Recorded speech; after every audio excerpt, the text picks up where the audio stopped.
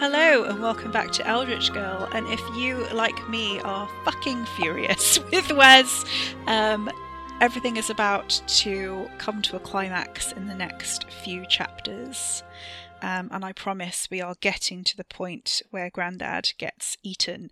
That's not a spoiler, it's the title of the actual book. In this chapter, chapter 19, we have got the animal death, which is going to come in the second part of it. So that's a sheep's death where Ricky reads a sheep's entrails. It was alive and then he kills it. So there's that on page. It's not particularly graphic because it's from Katie's point of view and she closes her eyes.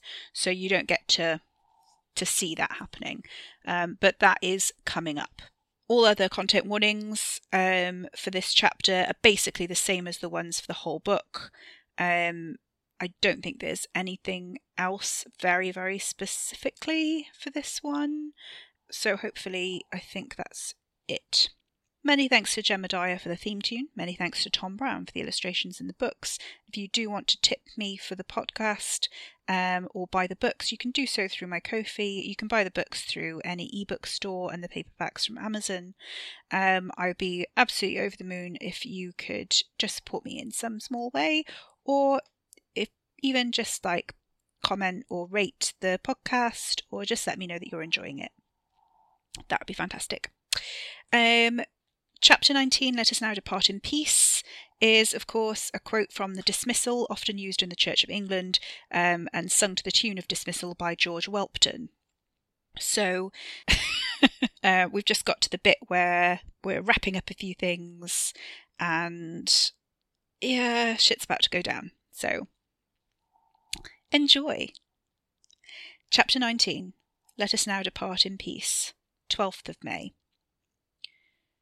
Gloryless and miserable, riding the come-down as the tea wore off and he was fully memorable once more, Wes showed Ricky the security camera footage, which showed only Theo stealing the ointment from the drawer. Katie was back in the Chelsea flat and he didn't want her to witness this. Uncle David had let him borrow one of his tech-savvy boys for that, despite there being no advance notice and no time, and Wes stalled Ricky as long as he could with a slap at breakfast as a distraction. The timestamp had been modified to before Wes's introduction speech. "Missed one," Wes murmured, as Theo legged it out of the office and into the corridor. Guilt squirmed in his guts as Ricky said nothing for a long time. When he finally looked at Wes was sure Ricky was looking straight through him. "Do you think I'm stupid?" Ricky asked slowly. "No," Wes shook his head. "You know I don't." His cousin's face was tense, a muscle twitching in his jaw. "Just because I couldn't see into that lad's head, do you think I didn't use my bloody eyes? I saw him with you." "I didn't know he had it then," Wes said, which wasn't technically a lie. Ricky snorted. "Do you think it would be so easy to get what you want without me?" "I don't. I can't see my own future," Ricky cut across him, dropping his voice, "so I can't tell you what will come to pass. But I will tell you this." He straightened up and took a step back. "If you know how to get it back, get it back. You want to hand me over? Do it your bloody self." He bulldozed Wes's denials with a sneer. "I'm not having you lurking in the shadows, wringing your hands over it like there was nothing you could have done, not when you only see things that you were there to remember." Ricky raised his eyebrows, and Wes couldn't control the shudder that set him trembling all over, a chill piercing him right through. "Look," Wes said, and Ricky shook his head. "No, you look. If I die, I die. None else to do about it. That's my fate, and fair enough. But I'm going to need you to tell me exactly what you saw, and exactly what you didn't see. And then, if you're going to watch me die, it's on my terms. But for once in your life, bloody well own something." There was something else in Ricky's eyes now, far worse than mere anger. Hurt. His cousin was hurting. Wes swallowed, but his guilt and regret did not outweigh the burning desire to get his life back, to be everything he could be. "I thought you wanted a family," Ricky mumbled, the rage subsiding, but words still laced with an edge of sullen venom. "I thought—" But he trailed off and shook his head, lips pursed. Wes couldn't bear this. Hangover anxiety coiled in his lungs, constricting his chest with ropes of cold steel. He leaned in and before Ricky could move, gripped him around the neck, pushing their foreheads together. "I don't want this," Wes whispered as they were nose to nose, and he could feel the heat coming off his cousin in waves. "I don't want you dead. I don't want you hurt. I don't want any of that." He pushed his brow hard against Ricky's in place of the kiss that the plumpness of Ricky's lips invited, but Wes knew he didn't want. "God, I don't want to lose you too. I don't. I didn't know I cared this much, to be honest." That was sincere, and his honesty frightened him. Ricky didn't pull away. "I never asked you to jump in," he reminded him quietly. His nose brushed against Wes's, and Wes nearly called Theo on the spot, would have broken the boy's neck with his bare hands if he needed to, if he didn't know better than to build his hopes around things Ricky wasn't capable of giving. Wes released his neck and kissed his forehead before he stepped back. Ricky didn't wince or rub his skin in the spot Wes's lips had been. He looked up, flushed and shy. "Just tell me those visions again," Ricky said, "and then do what you've got to do, I guess." "We're byth full of rad." "Que sera," Wes rejoined, but that earned him a sideways look. "Not quite what it means." Ricky settled himself on the edge of Wes's desk, and his tendrils crawled over the expensive inlay. "Stick to the facts."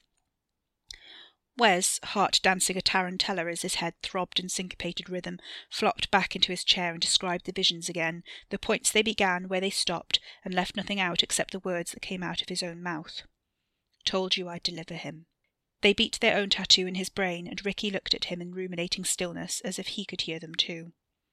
When he finished, Ricky scratched his stubbled chin.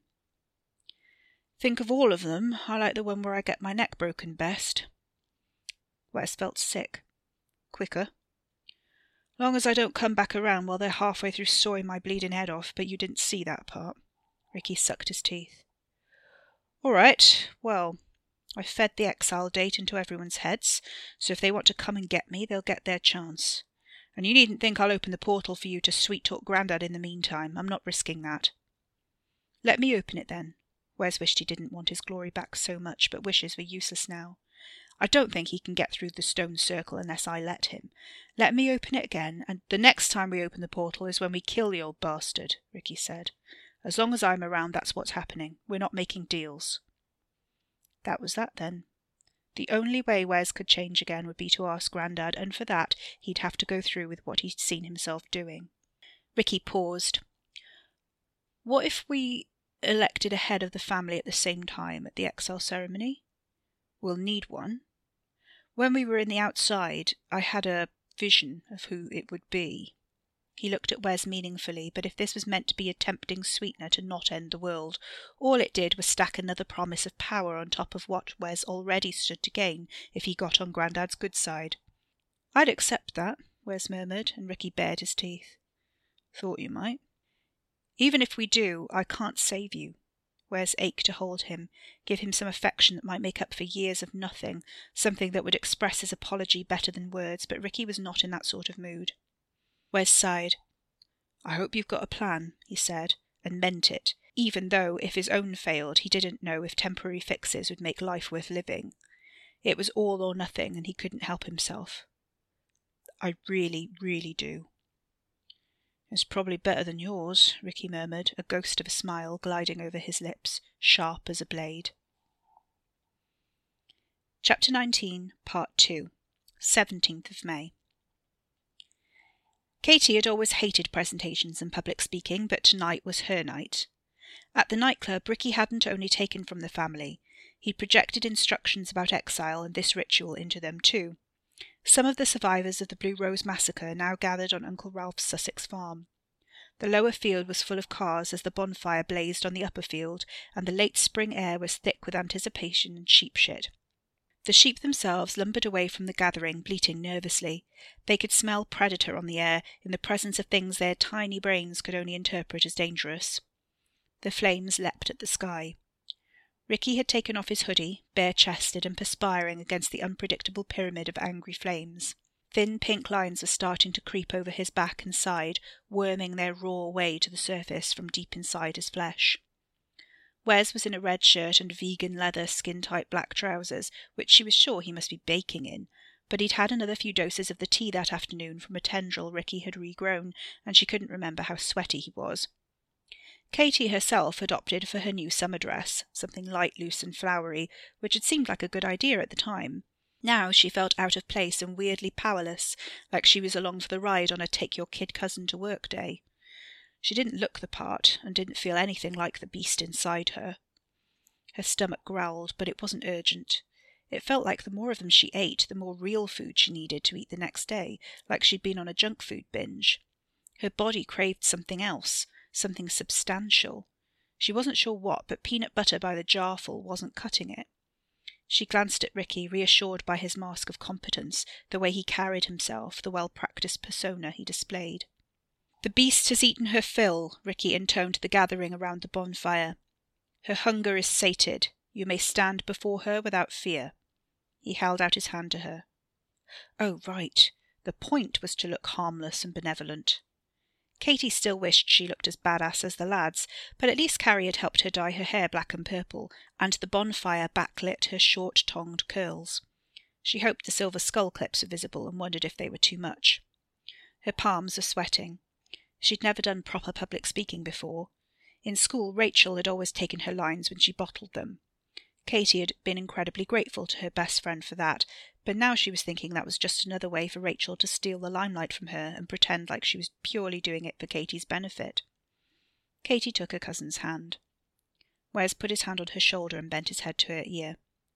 "Like we practiced. You'll smash it." She faced the gathered family.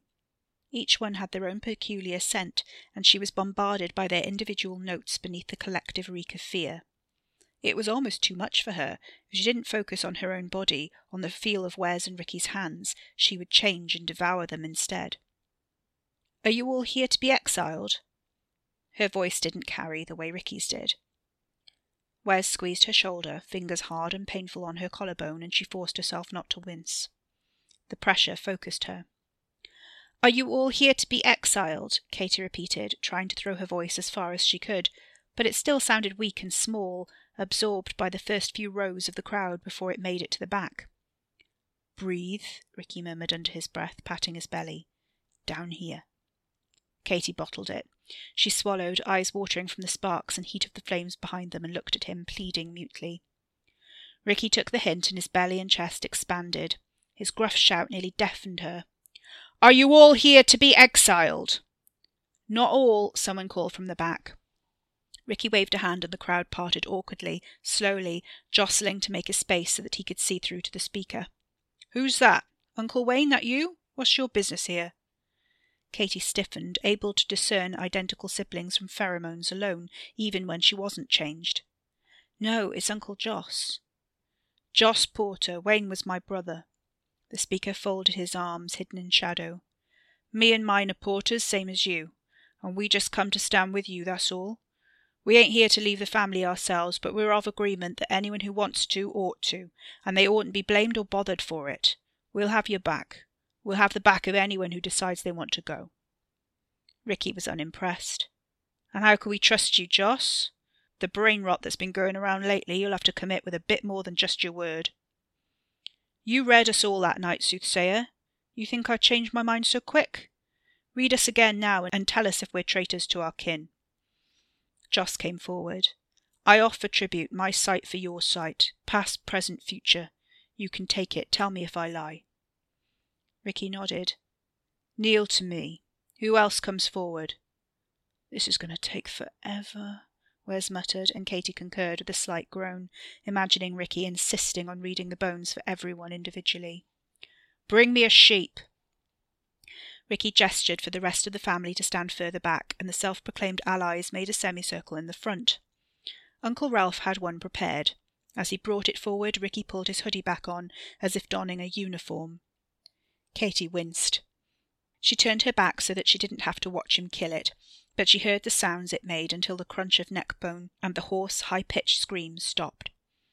She hadn't realized sheep could yell like people. The wet ripping of its body was enough to make her heave, even though she was supposed to be a hardened killer now, even though her devoured family had screamed too. There was something different about this, something so cold and practical, and she didn't turn around until she was sure she wasn't going to throw up. He was reading its liver. Its creamy wool was drenched in fresh, dark blood. You are not traitors, he said. None of you would betray your kin, not now nor after. He let the organ drop into the grass and wiped his hands on his hoodie. Joss, your tribute. Joss dropped to his knees and lifted his head. Ricky's tendrils emerged, a couple of slim, sharp-tipped ones, and Katy quickly turned around again. Uncle Joss made a pained sound and a gasp, but when she chanced to look around, there was silvery mucus dripping from the bleeding socket, and his wife was there with a first aid kit, tending to the missing eye and mercifully blocking Katy's view. Ricky was swallowing, sucking his fingers clean. Past, present, future.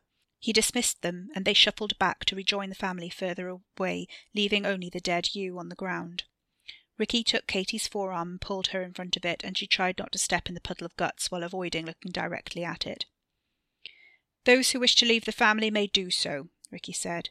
Since we don't have a head of the family, someone must stand in their stead, and I will conduct the severance. I'll stand as head of the family, Wes said.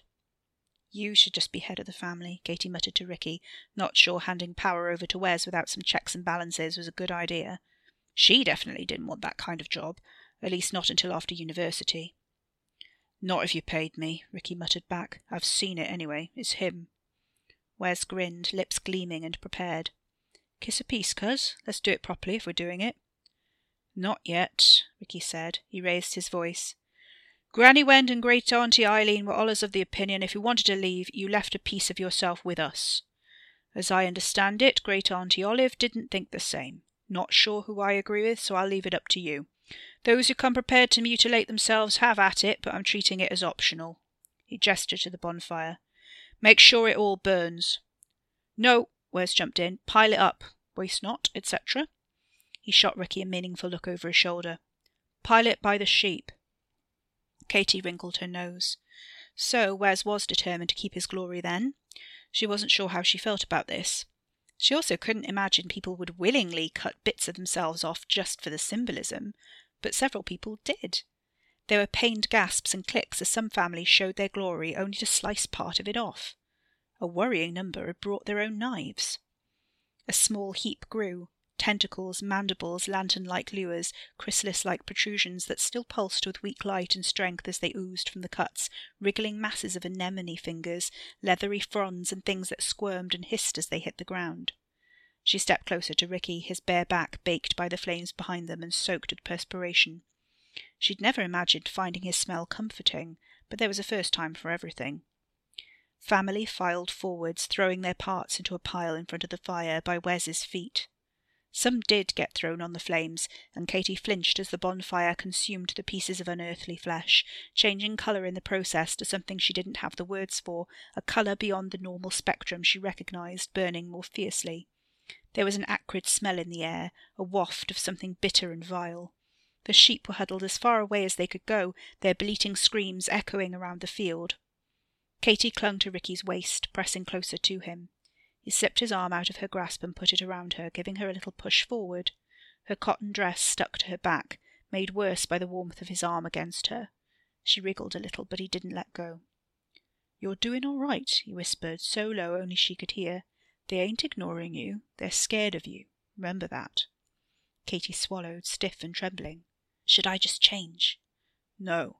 He dug his fingers deeper into her side, and she gasped. "What's the matter?" "You're hurting me." He grunted, and his hand relaxed. She breathed steadily, watching the family mutilate themselves in front of her brother, dripping dark blood on the ground. "Don't look at it," Ricky advised. Katy realised he thought she was struggling because of that. She swallowed. "The smell's making me feel sick." Ricky nodded slightly and rubbed her up her arm. "Just keep breathing through your nose, it'll get better." He pulled away from her and clapped his hands twice. "Right, listen up. You're free to go. All responsibilities absolved. Family meetings don't include you. Family elections don't include you. You don't come to the shrines. You don't come and bitch to your gods. And in bloody particular, you don't come to me asking to see the future. That's not for you, not anymore. But the second one of you gets out of line, the instant you do anything to jeopardize us, you'll be hunted down and wiped out like you were never born. Understood?" Ricky glared into the flickering gloom. "Do you understand?" There was a chorus of murmured assent. "Where's Layla Wen McVeigh?" Katy rolled her eyes. "Leave her alone. She's gone through enough." Her idea, wasn't it? Ricky scoured the gathering. Lay, get your arse up here. Katie rubbed her arms and shifted on the spot, squirming with second-hand embarrassment. Layla came forward slowly, glowering. She hadn't put makeup on, her hair was messy and loose, and it looked like she'd just thrown a cardigan over her pyjamas. What? Layla is your link to us, Ricky announced. Layla's eyes widened. No, she fucking isn't. If you need us, you go through her, and she decides whether she gets in touch or not. Katie elbowed him. She said no. Ricky shot a glance at her. You want to do this? Fuck's sake. Katie pushed herself between them and shook her head at Layla. Hey, I'm really sorry about everything that's happened. Don't, Layla cut her off abruptly, her voice flat and cold. Seriously, don't. She shot Ricky a withering glance around Katie's shoulder. Ricky didn't comment. He shrugged when Katie looked around and turned to circle the bonfire, muttering under his breath. Wes joined him, circling the opposite way, ready for his blessing by Uncle Ralph and the elders. Heads of the family were consecrated with the kiss of peace and the elders' approval, and Ricky didn't look particularly keen on the first part. Finding herself on her own in front of the family and a pissed-off Layla, Katie huffed a sigh and sagged. Look, ignore him. You don't have to. You don't have to do anything you don't want to. That's kind of the point, right? And if it would be better, you should come to me. I've at least got a phone. Layla set her jaw, wrapping her cardigan around herself. I don't want the responsibility. I want to get back to work. I've got better things to do. That's the whole point for me. That's the whole point of this. I'm done. Katie nodded. Yeah, I get that. I really do. Layla eyed her for a moment. Thanks for saving my life. Twice. Oh, Katie had almost forgotten that's what had happened. Yeah, sure. Layla raised her eyebrows and gave a slight shrug. You know what? If you want to call me, I wouldn't hang up. Katie wasn't sure why that made tears prickle up, or why her lip trembled with the surge of something nameless and sad. She swallowed. Thanks. You didn't ask for this either, did you? Layla studied her for another few seconds. Story of our lives, I guess. If anyone tries to come for you, Katie said loudly, taking a step back and nearly bumping into Ricky, who had completed his Widdershins bonfire circle. Anyone, at all, I will protect you. Her tail clicked out, but she didn't try to stop it.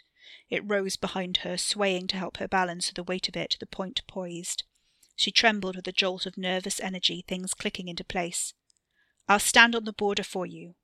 I will keep watch. That's my place, where the lines are drawn. And whoever crosses those lines, I will devour. She didn't think she was speaking loud enough, but there was a soft hiss from the back of the group, and she knew they'd heard. Layla nodded, backing off. Ricky clapped Katie on the back, making her jump. Katie met his eyes and saw how they burned, a wild, manic gleam in them that lit a spark in her chest. That's our girl. His teeth glinted, whiter than she'd ever seen them. He'd taken his hoodie off again, and his skin was glistening with sweat. The scars were starting to come back under the surface like raw pink cracks. Let's finish up, Wes suggested. Ricky rolled his eyes, but nodded. You're head of the family, he said, and Wes, his lips shining with balm, kissed him twice, once on each cheek. Ricky grimaced and rubbed the smears on his face, then rubbed his hands into his sides. Katie returned to the watching crowd. You can go, she announced to the family, and they didn't need telling twice. She watched the family scatter across the field. Is this going to work? Ricky kicked the sheep's head and hopped over it. This? Sure. What about what Wes saw? The cultists are out there, and I don't want you to... Ricky shook his head and waved her into silence. Bit late for that. I don't see how else this can end, do you? Let's get it done. He smeared his hoodie with sheep's blood, balling it up in his hands. You go on ahead. Katie sniffed. I want to stay with you for a bit. Ricky beckoned her away from the bonfire. Behind them, Uncle Ralph was tending to it, and two of his sons had crept out of nowhere to toss in the remains of the sheep. Burning wool and mutton mingled with the acrid stink of glory. Katie covered her nose, gagging into her hand. Where's Wes? Gone to get the car, I hope. I ain't walking back. Ricky put an arm around her and pulled her forwards across the dark, flame-lit field. Their shadows wobbled and flickered in front of them. You have to go on without me. Katie frowned. What if you get taken? You think I can't fight 'em off? I'll just change, won't I? Anyway, it'll happen the way it happens. Katy nodded, chest hurting. Headlights twinkled in the middle distance. She tried to get her bearings in the dark, based on her longer running routes. That must be Sluice Road. She turned right and found the road on the other side of the field, intersecting it at the crossroads. Tiny pinpricks of light further on greeted them. Fairwood House wasn't far. Race you down the field, she joked. Not a chance. Ricky hung back for a moment, then barreled out of the dark and nearly knocked her down, heading for Redditch Lane. Cheat! Katy righted herself and tore after him, losing herself in the stupid competitiveness, and beat him to the road easily, even with the head start. It was almost like the distance between them and the road had been skewed somehow, as if there had been a whole patch of dark grass that just disappeared. Katy hit the tarmac of the road far sooner than anticipated, and stopped to catch her breath. Ha! She turned around, exulting, only slightly out of breath. Told you to do more cardio. He wasn't behind her. Ricky? She couldn't see him anywhere. The field also seemed to be a different shape from this angle. Something really wasn't right. This isn't funny. She fumbled for her phone and turned on the torch. The fields were empty, silent but for the bleating of the sheep and the rumble of a distant car. Ricky? He wasn't there. He wasn't anywhere. She marched back the way she'd come, tail extended and ready, torch scanning the fields in front of her. Some silvery mucus caught her eye, gleaming, mixed with something greasy and oily. Her torchlight picked out a small chip of brick or tile near this patch of gelatinous ooze, and she bent down to pick it up. It was smaller than the piece he usually carried with him. She couldn't see any more of it, or any trace of her cousin. There was blood a little further away, and more ooze. Katy's tail arched, poised. Her torch app caught on something grey, snagged in a hedge, an impossible distance away. He couldn't have covered that distance in the time, not unless someone had twisted dimensions on purpose. Why didn't he change? Jogging over revealed the thing in the hedge was, in fact, Ricky's hoodie, smeared with blood where he'd wiped his hands in it, still damp with his sweat and something greasy. It reminded her of Wes's lip balm, the only thing about him she could remember, glistening on Ricky's skin. Her tail swayed in the soft night breeze, and she crumpled the grey material in her hands, shivering with adrenaline. No, she murmured. No, he wouldn't. Something rustled behind her. She spun around, startled, and her tail stabbed down.